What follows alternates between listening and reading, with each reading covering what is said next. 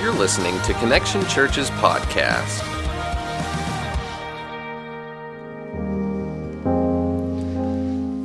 This is a really meaningful song. It is well with my soul.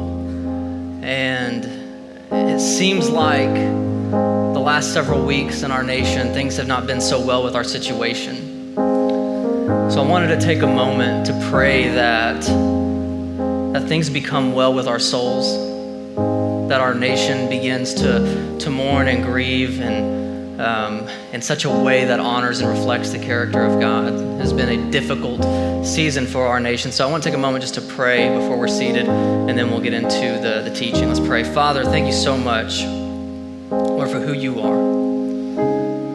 Lord, we pray that during this time of mourning and grieving and confusion and chaos and disruption, Lord, that you bring a peace that surpasses our understanding. Lord, we can't make sense of the situations that we are seeing, Lord, on the news. We can't make sense of the injustices that are being done. We can't make sense of the shootings and the other tragedies that are just unfolding before our eyes, it seems like every day. We can't make sense of it because it's sin, Father, and sin doesn't make sense. So, Father, be with us. Convict our hearts, Lord, to be a part of the solution, not a part of the problem. Lord, use us as your hands and feet to show a divided nation, Lord, where we're divided socially and politically and theologically. Lord, just let the church be the representative of unity that is needed. In Jesus' name, I said, amen. You may be seated. Well, my name is Cody. I'm the student pastor here at Connection, and I am glad to be with you this morning. Chase did a phenomenal introduction for our series during worship. The series is God Honestly, and as he said, it's a Psalm of David. It's the Psalms of David, and I want to begin this morning by asking a question, and it is actually the first question that was ever asked, and that is, where are you? If you remember in Genesis 3, 8 and 9, right after sin had entered the picture, right after Adam and Eve had chose rebellion and rejection, sin entered the picture, and then there became a distance between them and God. And God being gracious and merciful, we see that God immediately pursues man in spite of the disruption that was caused. And he asked them a significant question. He says, where are you? Where are you? Now, this is not a geographical question. God knew where their physical location was. This is a theological question. God was asking them, what is your heart's condition and position towards me? That is essentially what that question was saying. And God, here's the thing. God knew where they were spiritually. He knows the condition and position of our hearts.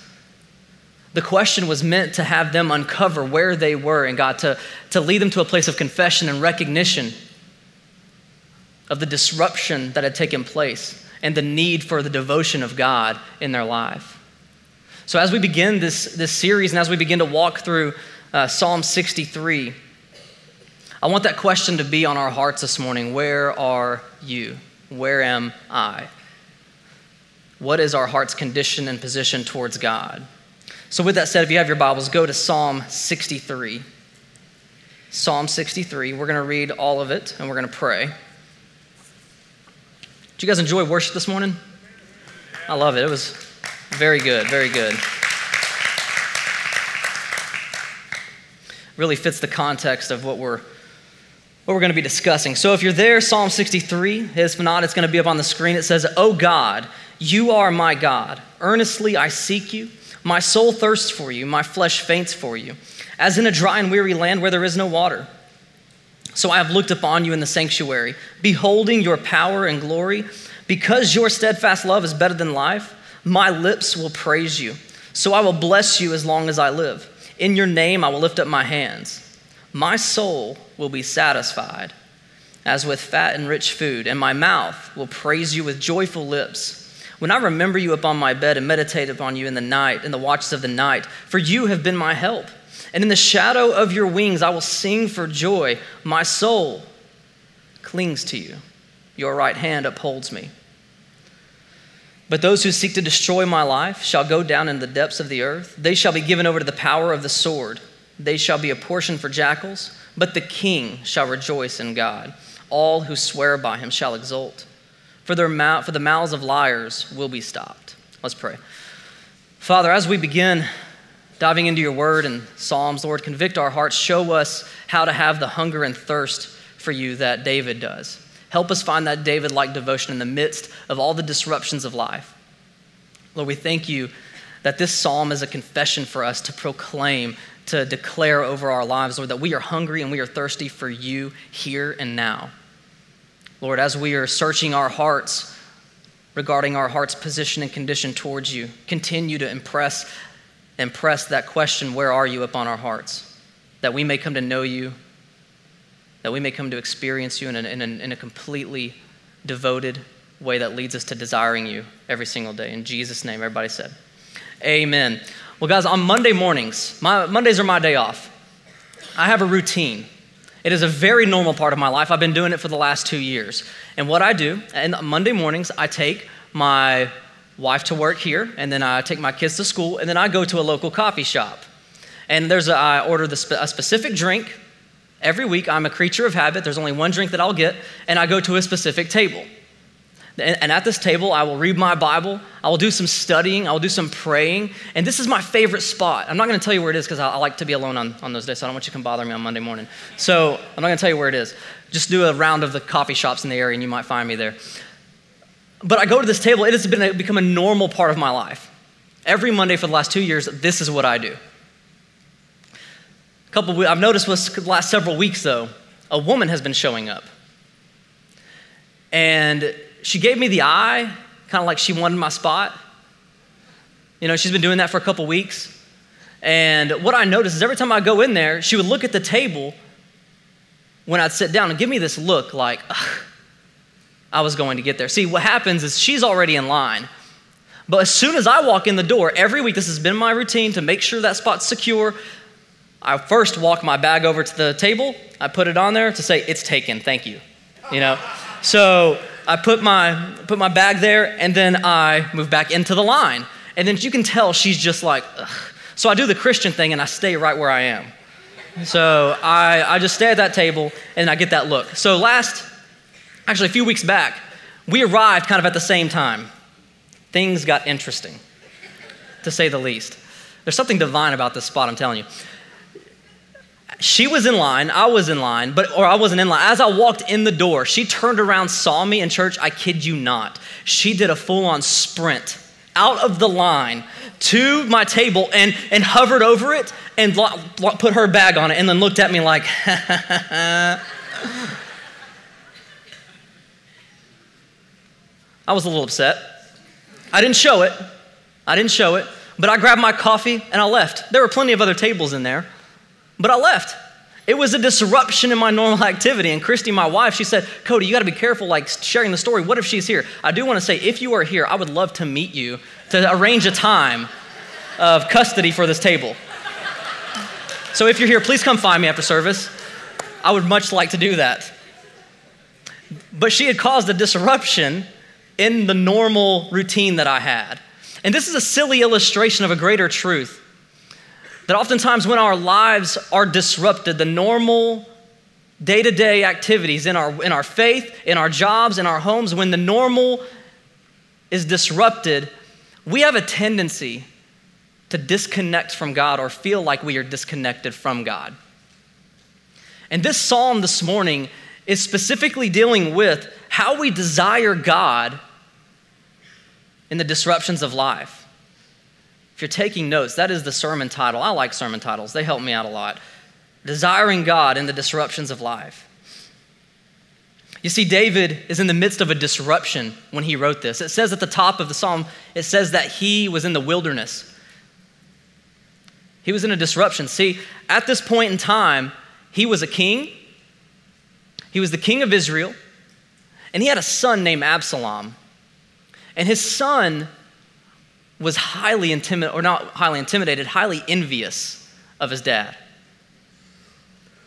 The son thought he could do the king's job better. So he rallied a whole bunch of people against the king, and David had to flee in exile for the sake of the nation. He saved many lives by going into exile. And when it says he's in the wilderness, he is in the desert of Judah. Nothing but hills, sand, and caves. He took a handful of men with him. He left the sanctuary behind, which represented the presence of God. He left the ark behind, which represented the presence of God. Grabbed a handful of people and went into the desert. He is being pursued by somebody he loves, but not because they love him, but because they want to kill him. He is writing in the context of a disruption. And this had happened before to him. See, his mentor and father-in-law, before he was king, pursued him in the wilderness, tried to kill him. He became intimidated and insecure about David and wanted him dead. So David was running around the wilderness, not only from Saul, but from the Philistines. And if you remember correctly, David is the one who slayed the Philistine Goliath. So he's running from Saul and the Philistines because the Philistines love him. And he's trying to survive it. But what we find in this psalm is that even in the disruption, even in the chaos, even when the situation doesn't make sense, he is able to find the thirst, the hunger, the longing for God. And this psalm, it causes us to reflect on two things that I want us to reflect on this morning. The first thing is the object of our desire and where our desires are. The second thing is our devotion. Oftentimes these two things go hand in hand, but there's a need to separate them for the sake of the text and clarity. But when I'm reading the psalm, I don't get the sense that he wants out of the desert. It'd be nice. Sure, we don't like the disruptions in our lives. But the one thing that I see is him pursuing God all the more in the midst of the desert. He's not interested in getting out. He's interested in finding God in the desert. That's something I want us to keep in mind as we're talking about where our desires and where our devotions are and where we are in our faith. So let's begin this. In Psalm 63, "O God, you are my God. Earnestly I seek you. My soul thirsts for you." That's an important phrase. That leads us to the first thing, is reflecting on our desires. Where are our desires, and what is the object in which we have our desires? See, there is a theory that was put into place several years ago by sociologists and scientists called the secularization theory. And what this theory basically said is that the more technologically, scientifically we become, the less you'll see religions and the need for communing with the divine, because we'll be able to explain away everything. And that was the thought. And many people got behind this thought. The more modern that we become, the less of a need there'll be for God. Well, the problem, though, is the opposite has happened. We today have more religions than we have ever seen in documented, recorded history. We have more religions that exist today. Yes, a lot of them are contradictory. A lot of them are invalid. All of them are invalid except one in our conviction here at Connection. But this points to a greater truth that we need to wrestle with. That regardless of how technologically advanced we become, as scientifically well-educated we become, people are still craving to commune with the divine. There is a longing in the hearts of people. This is a universal longing. This is a cross-cultural and historical longing. As far back as we can see, people have desired and have thirsted to communicate, to commune with the divine. Not only that, but they have desired to correct what they believe is wrong in the world and what is wrong with us. There is a universal inclination that something is off. Now, we may disagree on how to go about correcting these issues. Because of sin, we begin to make things subjective. But why is this craving, why is this thirst embedded in our souls and in the souls of everybody? Why is there a thirst? Simone Weil, she was a philosopher and a political activist and a social activist. She had said something that really drives home this point about explaining away things and it still not removing the desire. She said, when you have a crying baby, I've got two of them. When you have a crying baby, and the baby that's crying because he or she is hungry, and you tell the baby there's no food, does that remove the hunger? When you explain to them, hey, we don't have the food with us right now, does that remove the hunger? No, it doesn't. We just spent 16 hours on our way back from Texas, where we moved from, back to Georgia. And there was a couple times where we had to tell our kids, hey, y'all are fussy. We get it. We know. But guess what? We don't have food. It didn't help. There was still a hunger. I explained what I believed were the facts, but it still didn't satisfy the desire of the soul, the desire of their bellies in this case. And that's what we're seeing. So where does this come from? See, in Ecclesiastes 3, I believe we find an answer to this. 3:11 and 12. And this is most likely David's son Solomon writing this. He says, he has made everything beautiful in its time. Also, he has put eternity into man's heart. Yet so that he cannot find out what God has done from the beginning to the end, I perceive that there is nothing better for them than to be joyful, to do good as long as they live. Also that everyone should eat and drink and take pleasure in all of his toil. This is the gift of God to man. Notice that. God has set eternity upon the hearts of man. There is a longing that God has created, and until this longing in our soul is connected to the Lord who established it, we will forever search for significant satisfaction and security in things outside of ourselves to try to fill this desire that we have in our hearts. Because this desire does exist, and if we are being honest with ourselves, we know it does, and we can examine it just by looking at the things that we run to for the satisfaction. If you don't believe me, then why do we crave the relationships with other people? Why do we crave the new car? Why do we constantly crave the new job, the new paycheck? These things aren't bad things in and of themselves, but they point to a desire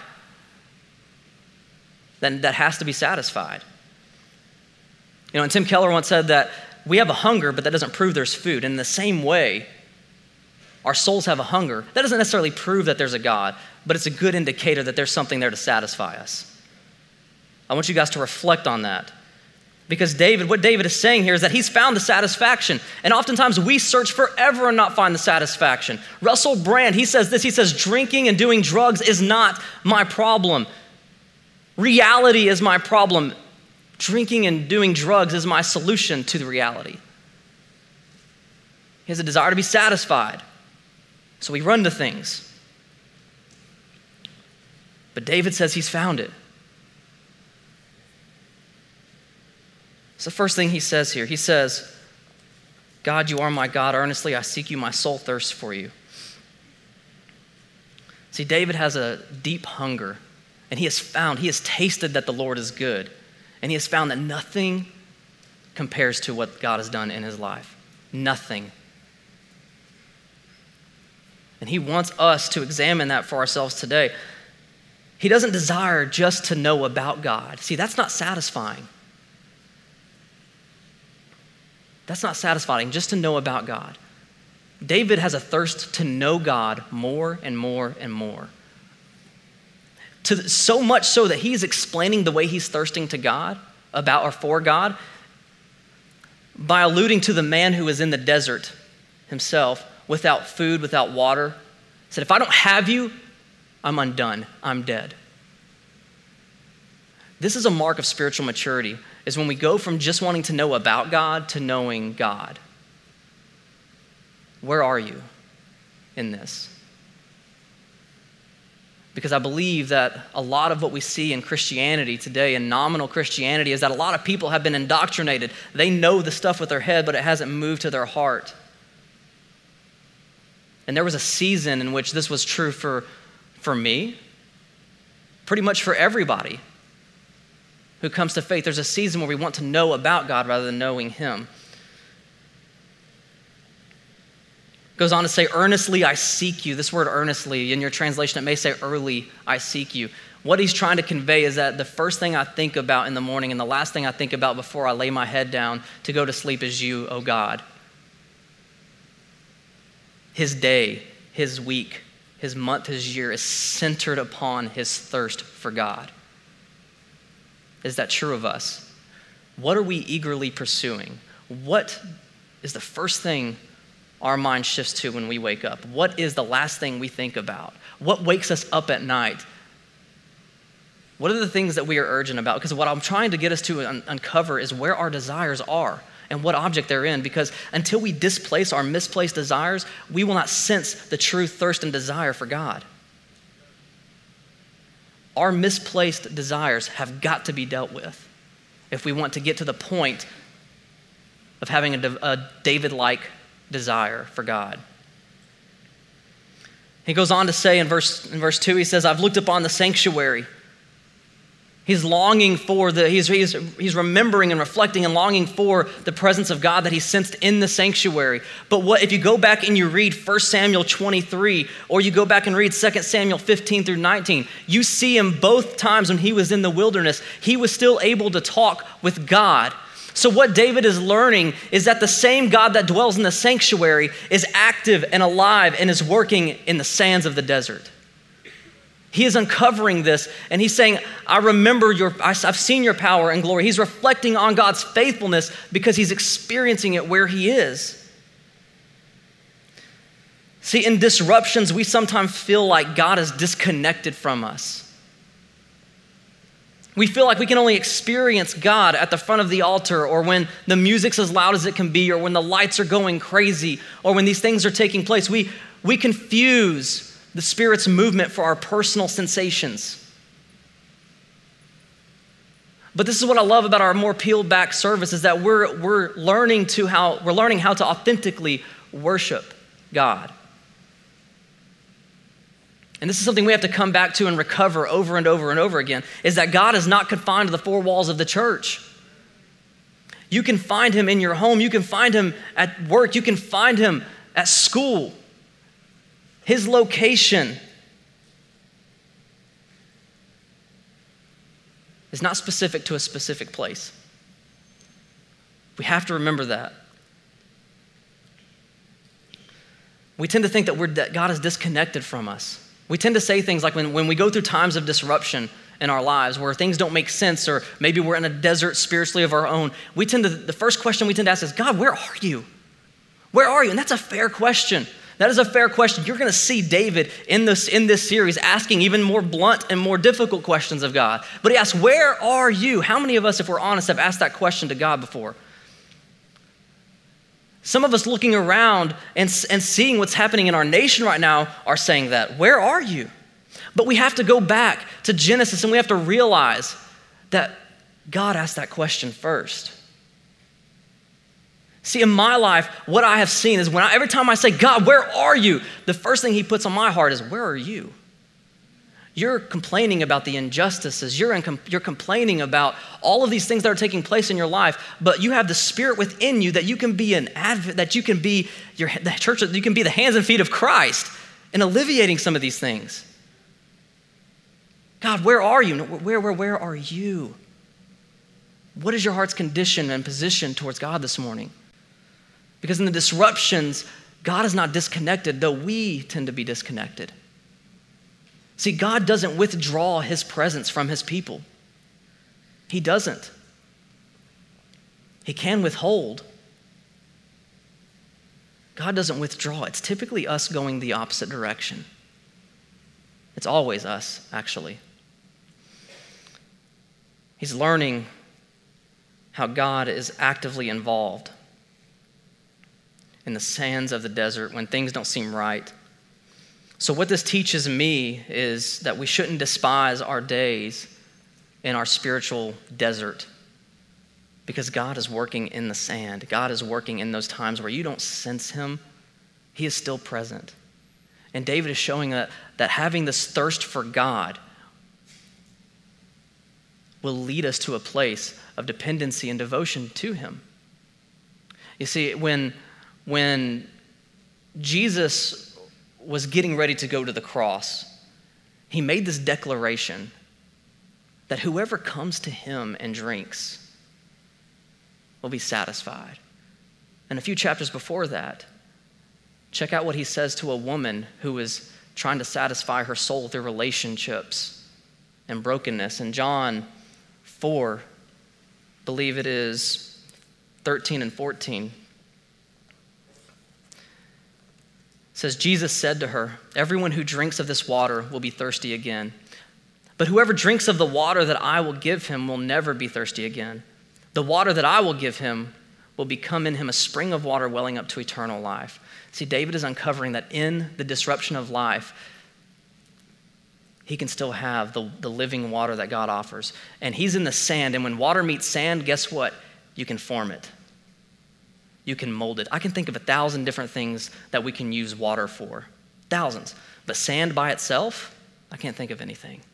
What this shows us is that God is involved in the dirt of our life, and that we can't just think that God is limited to our personal sensations, our personal proclivities of God is, oh, I have to have this ecstatic moment in order to feel God's presence. No, God, a lot of times, is at work in the dirt, molding and forming us with the living water that he has provided through Christ. I want us to have that picture of God working. If you don't believe me that God does amazing things out of the dirt, just look at how he created man. Let's go read the Genesis narrative. So what does this tell us about our desires? Our soul's cravings for significant satisfaction and security. There's that desire there. What David is saying is that thirst is only quenched by God. Only quenched by God. He has found the source of satisfaction in him. And I pray that for us this morning. The second thing this text causes us to reflect upon is our devotion. Where are we devoted, and what is the object of our devotion? See, oftentimes our desire informs our devotion. We taste something, we like it, and then we become devoted to it. Excuse me. But devotion here, what we see in David is that devotion informs and forms the disciplines of his spiritual walk and his disposition in life. The things that he does because of his devotion, because of his devotion, he is being shaped by God every day, even in the midst of life's disruptions. So let's start with the disciplines. Typically, when we're in a dry season where we feel like we're not sensing God, we do one of two things. We either completely detach and disconnect from what God is trying to do in our lives, or we discipline ourselves like crazy. And that is not a bad thing. Don't hear me saying that discipline is a bad thing. Being disciplined in our walk is a mark of spiritual maturity. And we see that. David says, I meditate upon you in the night. I cling to you. I praise you. I remember you. I sing to you. I lift my hands to you. He is a highly disciplined person. But what I want us to capture in this text is that David is disciplined because of his devotion in God. We cannot discipline ourselves to the point of devotion, which is so often what we try to do. We say, if I just do this thing, I will sense God. If I do this one thing, I will sense God. If I do this other thing, I will sense God. But we have to first be devoted to him. And I think if we're honest, there are many of us who lack the devotion to God. And if we lack the devotion, we won't have our disciplines shaped by it.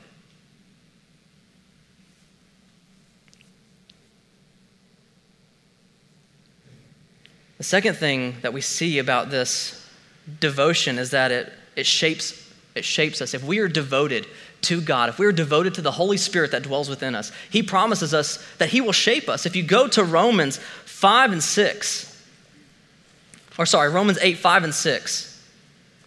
he says this. He says, for those who live according to the flesh set their minds on the things of the flesh, but the things who live according to the Spirit, but those who live according to the Spirit set their minds on the things of the Spirit. For to set the mind on the flesh is death, but to set the mind on the Spirit is life and peace. Life and peace. The things that David is seeking and the things that David is finding in the wilderness. Life and peace. He is being shaped by the Spirit. He is being shaped and molded by God. And when we're shaped by God and when we're obedient to God, our disposition in life completely changes. We no longer desire the things of the flesh, we desire the things of the Spirit, because we have tasted that the Lord is good and we have tasted that the things of the world are rubbish, from what Paul says. We figure out that the relationship that we're going to for our satisfaction, it won't satisfy the way we thought it would. We run to the new cars and the new items and the new homes, and we think, man, if I just had this, I would be satisfied. Jim Carrey said, I wish that everybody would make millions so that they would realize it's not the answer. See, but when we're devoted to God, I heard one pastor put it like this: when we're devoted to God, we can pray to God for our desires, for our longings. We can be honest with him because we want to be authentically honest with God. We can say, Lord, these are the things that I crave. These are the things that I want. Replace them with you. See, we can pray for $1 million. Or we can pray for the heart not to desire the $1 million. That's how a pastor once put it to me, and it really stuck with me. And as we are shaped by the Spirit, as we are moving towards spiritual disciplines, and as we are being obedient to the Holy Spirit who dwells within us, we will naturally overflow with a couple things. With praise, he says, I will praise you. This is something that seriously lacks in the church today, is an authentic praise. See, but this is one area that David, the closer he comes to God, the more he knows God, the more he desires to worship and praise him. He doesn't dwindle off into spiritual dullness and then mistake it for maturity. He comes to a point where the only thing he desires is to praise God. Notice in this text, he is not asking for bread, for water, for any of those things we discussed a moment ago. He is asking for God. He wants to praise God and God alone. And he begins to remember. He's reflecting on God's faithfulness in the past to sustain him in the present. See, when you don't sense God's presence now, remember his faithfulness yesterday. That is something that we see all through the pages of Scripture. Because immediately when disruptions happen, the first thing to go is usually God's character, God's goodness. But we have to remember how good God is, and we can do that by remembering and reflecting upon how God has been faithful in the past. That's a discipline that is informed by our devotion to him. And the last thing he says is, I'll cling. I will cling to you. This is the same word to describe the perfect marriage in Genesis when God says, for a man shall cling to his wife. It's the same word. And what this shows is that this is a perfect grip that God has on us and that we have on him. But the most important thing about our devotion, the most important thing, is that we are only able to be devoted to God because he was first devoted to us. I want you guys to look at verse 3. Because your steadfast love is better than life, my lips will praise you. Let's not gloss over that. Let's take a look at that. The word for love there is the Hebrew word that means what we would understand as devotion, as loyalty, as faithfulness, as a covenant. This is a different type of love than what we see in a lot of pages of Scripture. So what David is saying, let's look at this. Because of your devotion, because of your covenant and faithful love to me, I will praise you. Because of your love, I will overflow in praise. God is so devoted to you, church. So devoted to you. And notice, his understanding of God's devotion removes any indifference he has about God in his disruption of life. He has no indifference towards God. So often we come to disruptions in our life and we become indifferent towards God. We say, I ain't messing with this. And we begin to step out of church, and we begin to step out of community, and we begin to step out of evangelism and generosity, the things that shape and define who we are as Christians. David is teaching us that a proper desire and a proper devotion that is informed by God's devotion to us removes all indifference. And I think some of us are in a spiritual desert this morning because we are sensing indifference in our lives. Devotion removes the indifference. See, David's disruption, he was a king without a throne. That had to be hard. But he was faithful to the king who was on his throne. He knew that God was in full control of the situation, that God was working in the dirt of life, and that even in the disruption, he could find desire and devotion to him. Church, you can find a thirst like David. There's nothing special about David. In fact, some of us, if we're trying to measure we may morally be a little bit more preserved than David was when you read the story. He had committed conspiracy. He had murdered, adultery. I don't think anybody of us in here have murdered, hopefully. But it's not about the morality, it's about his heart after God. See, he came to a place of repentance. David is described as the man after God's own heart. He is the only man in Scripture referred to as a man after God's own heart. You think, well, what about Jesus? No, Jesus had the heart of God. Jesus is God. So the same God that David is worshiping came to dwell among men to show his devotion to us by dying on the cross, so that in the disruptions of life, we can find a desire and a devotion that satisfies our desire for significance, satisfaction, and security, something we all crave and long for.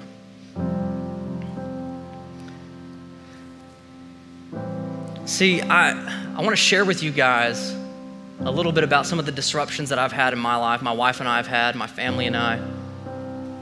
I want to preface it by saying I'm an introvert, so I typically don't share a lot just by my nature. So bear with me. I want to show you a picture of my family. I've been here 2 years, haven't shown you guys a picture of my family. Thought I'd do that. There we go. Got it right in the face, right? Like, it's really good. I mean, I've got my hipster shirt going on. This is my son, Cove. He just turned 4. My wonderful wife, Christy. There's a stud, that's me. My little baby girl, Maggie. We got married in 2010. We just celebrated our 6-year anniversary back in May. And God has been faithful. He's been so faithful. But we've had some disruptions in our life that created a distance between us, for me and God, us and God, and us and one another. You see, when we first got married, it wasn't 3 weeks after we got married, I got laid off from work. And this caused a distance immediately because Christy then began to work night and day. I was working at a church, but not much. I could probably pretty much pay for the gas that she was using to drive to and from work. I actually, believe it or not, I actually did farm work to try to provide, making about $7 an hour, working 8 hours a day on the farm. I'd do post-hole digging and I would bale hay. I know you can't tell. That's what all you guys are thinking. But I did. It still wasn't enough. So Christy and I, we had to up and move within months of getting married, away from everybody that we knew around, away from everybody that we loved. And within a few months, we got pregnant. We were excited but scared. Go to the doctor. Received some bad news though. Christy, you're miscarrying. This miscarriage created a distance between her and I, and between me and God. I didn't understand. It was a disruption. That distance got larger and larger and larger between Christy and I and between God and I. I remember crying out, like, where are you? And God used a handful of men at a church to invest in me and to show me that God's position hasn't changed, mine has. I'm the one that moved. And these guys taught me through God's word that God is devoted to me, regardless of situation and circumstance. And if I press in, if I desire and I am devoted to Him, that thirst will be satisfied. I don't have to understand my situation, but I can have a hope and a confidence that God would see me through it. So I remember coming home one day and I had a conversation with my wife. My wife has an incredible gift of faith. She really does. Have you ever seen those people that have like nearly like an aggravating sense of faith?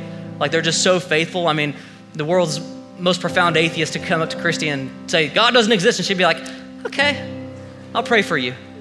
It's like, ugh! I've craved to have that type of faith, but I'm a skeptic by nature. But I remember after understanding and capturing God's grace and devotion to me, I came home and I was standing in the hallway and in the door. And I said, Christy, are we gonna do this thing? Because here's the deal. This miscarriage and some other things that were going on nearly put us in divorce. We were this close to divorce. We had talked about it. We had thought we had it figured out. But there's something inside that said, no, that's not right. I came home and asked Christy, are we gonna do this thing? Are we gonna make it? And she said, yes. Yes, we are. And from that moment on, that distance has begun to close and close and close and close and close. Christy and I are in a better place today than we've ever been in our faith and with one another. But in between what I'm about to tell you and that what happened with that miscarriage, we went through several disruptions. Found out Christy had a sort of cancer. Found out our son, Cove, had some craniofacial issues where he was gonna need surgery. Praise God. God brought us through all of those disruptions. He's faithful. God has done miraculous things. Christy is okay. The babies are okay. We've had Cove and Maggie, and they're beautiful. They're wonderful. We absolutely adore them. But a few weeks ago really showed me how God's devotion has informed my devotion and Christy's devotion to him and to one another. You see, a few weeks back, we found out that Christy was pregnant. And we were jacked. I mean, we were excited. We go into the doctor. They said, okay, you're this far along. Next week you should see a heartbeat and, we're good. So we come back 2 weeks later and we don't see a heartbeat. And we're thinking, where's the heartbeat? It's supposed to be there. It's not there. Where is it? What's going on? The doctor said, you're probably miscarrying. He was not optimistic. So the church surrounded us. Our staff prayed for us. Families were praying for us. We wanted to see a miracle. We wanted to see a miracle like no other. Because we've been through this before, and some of you guys are going through this or have gone through this or will go through this. It's tough. And through prayer and through everything, I still had problems mustering up the faith. And we prayed. I remember Chris and I prayed, Lord, please just, when we go into our next appointment, we had an appointment the following week, let us miscarry. Just let us miscarry. If that's what's going to happen, let's get it done and over with. But if we see a heartbeat, Lord, let that be a sign that we will have life. Let that be an indicator of your power, your presence, your glory, and let that heartbeat beat on. So, and I remember specifically praying, because this is Mother's Day weekend. I said, anything, just go, God, just do not let this happen on Mother's Day. And it didn't happen on Mother's Day. And Wednesday came around, we had our appointment, and we saw a heartbeat. And the doctors were confused. They're like, this wasn't supposed to be there. And we got on the phone and we started texting all of our friends and all of our church, and everybody was going, praise God, he is so good. He is so good. We were excited. Thursday came around. Christy felt something was wrong. Go to the doctor, they take some blood work. They said, we'll call you tomorrow. We're back here. I'm having a meeting with Brandon and with Sean Fox, a guy who plays drums here this morning. And I'm like, where's my wife? It's just us up here on Friday. So I went to go look for my wife. And I heard her crying from the hallway of the offices into the girls' bathroom. And I knew. I just knew. I dropped my stuff and I ran in there and she was sobbing, and I sat on the floor with her and I grabbed her and I was mourning with her and I was praying over her and she was praying, and we were praying like, God, like, what's going on? We found out that her blood levels were going, or her HGC levels were going down, and that she is miscarrying. We saw life. We saw it. We saw the heartbeat that wasn't supposed to be there. And it was going to be gone. 2 days later, she miscarried. But something remarkable happened with us. It didn't create a distance. It reinforced our devotion. because I was praying. I had little faith. And one guy I got to brag on is my friend Sean. He's going to be up here in a second playing drums. He texted me every day saying, I'll have faith because if you don't have faith, I'll have it faith for you. He was always encouraging me, and that meant a lot. And it caused me to realize something. It caused me to realize that my prayer was weak in the way that I don't think God was waiting for me to pray a good prayer before he would do something. I don't believe that's what he was doing in this case. But the condition of my heart was, God, if you're gonna do it, just do it. If it's gonna happen, just let it happen. I wasn't praying for a miracle. I wasn't praying. My heart's position wasn't. Maybe my words were. But that's what I was inclined to believe. I wanted it, but I wasn't sure God would give it. But after I saw the heartbeat, I felt like I saw the touch of God in my wife, because that heartbeat wasn't supposed to be there. And here's the deal, had God allowed it to happen when I was praying, God, just let it be done, let it pass, let's move on. Before I saw that heartbeat, I would have been indifferent towards God. I would have been like, told you so, God. I knew you weren't gonna come through on this one. I know some of you guys can relate. But that heartbeat showed me, God said, not now, later, but listen, I'm showing you that I'm in this with you. He did a miracle. He showed me how devoted he is. And this may not happen for everybody. And I pray for you, and I hurt for you. My wife and I will mourn with you and for you. But I believe that happened so I could stand here today and tell you that whatever you're going through, whatever disruption in life, God is devoted to you. He is. And he wants you to experience the satisfying love and grace that he offers that nothing else can.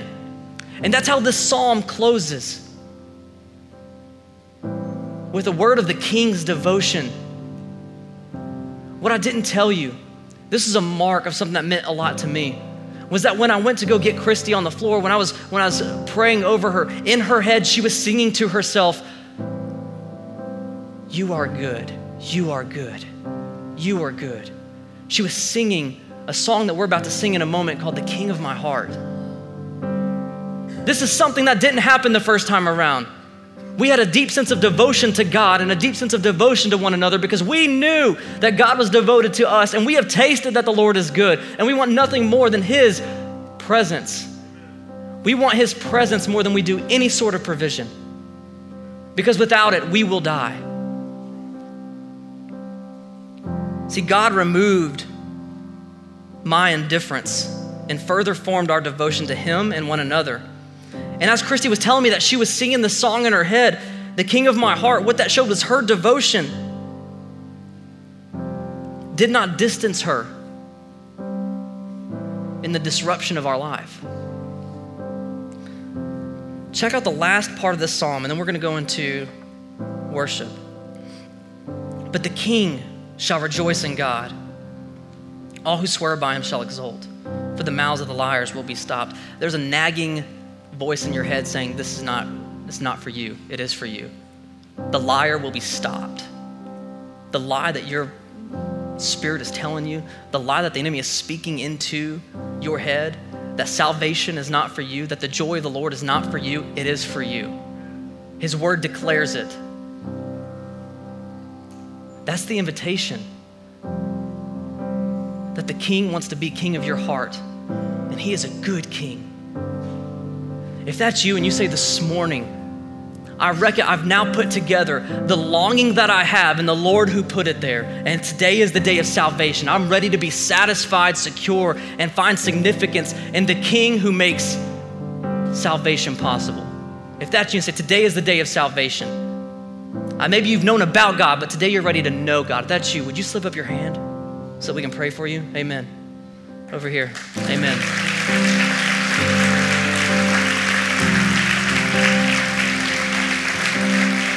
Will you stick up your hand one more time for us? Yeah, there you go. Anybody else? Anybody else?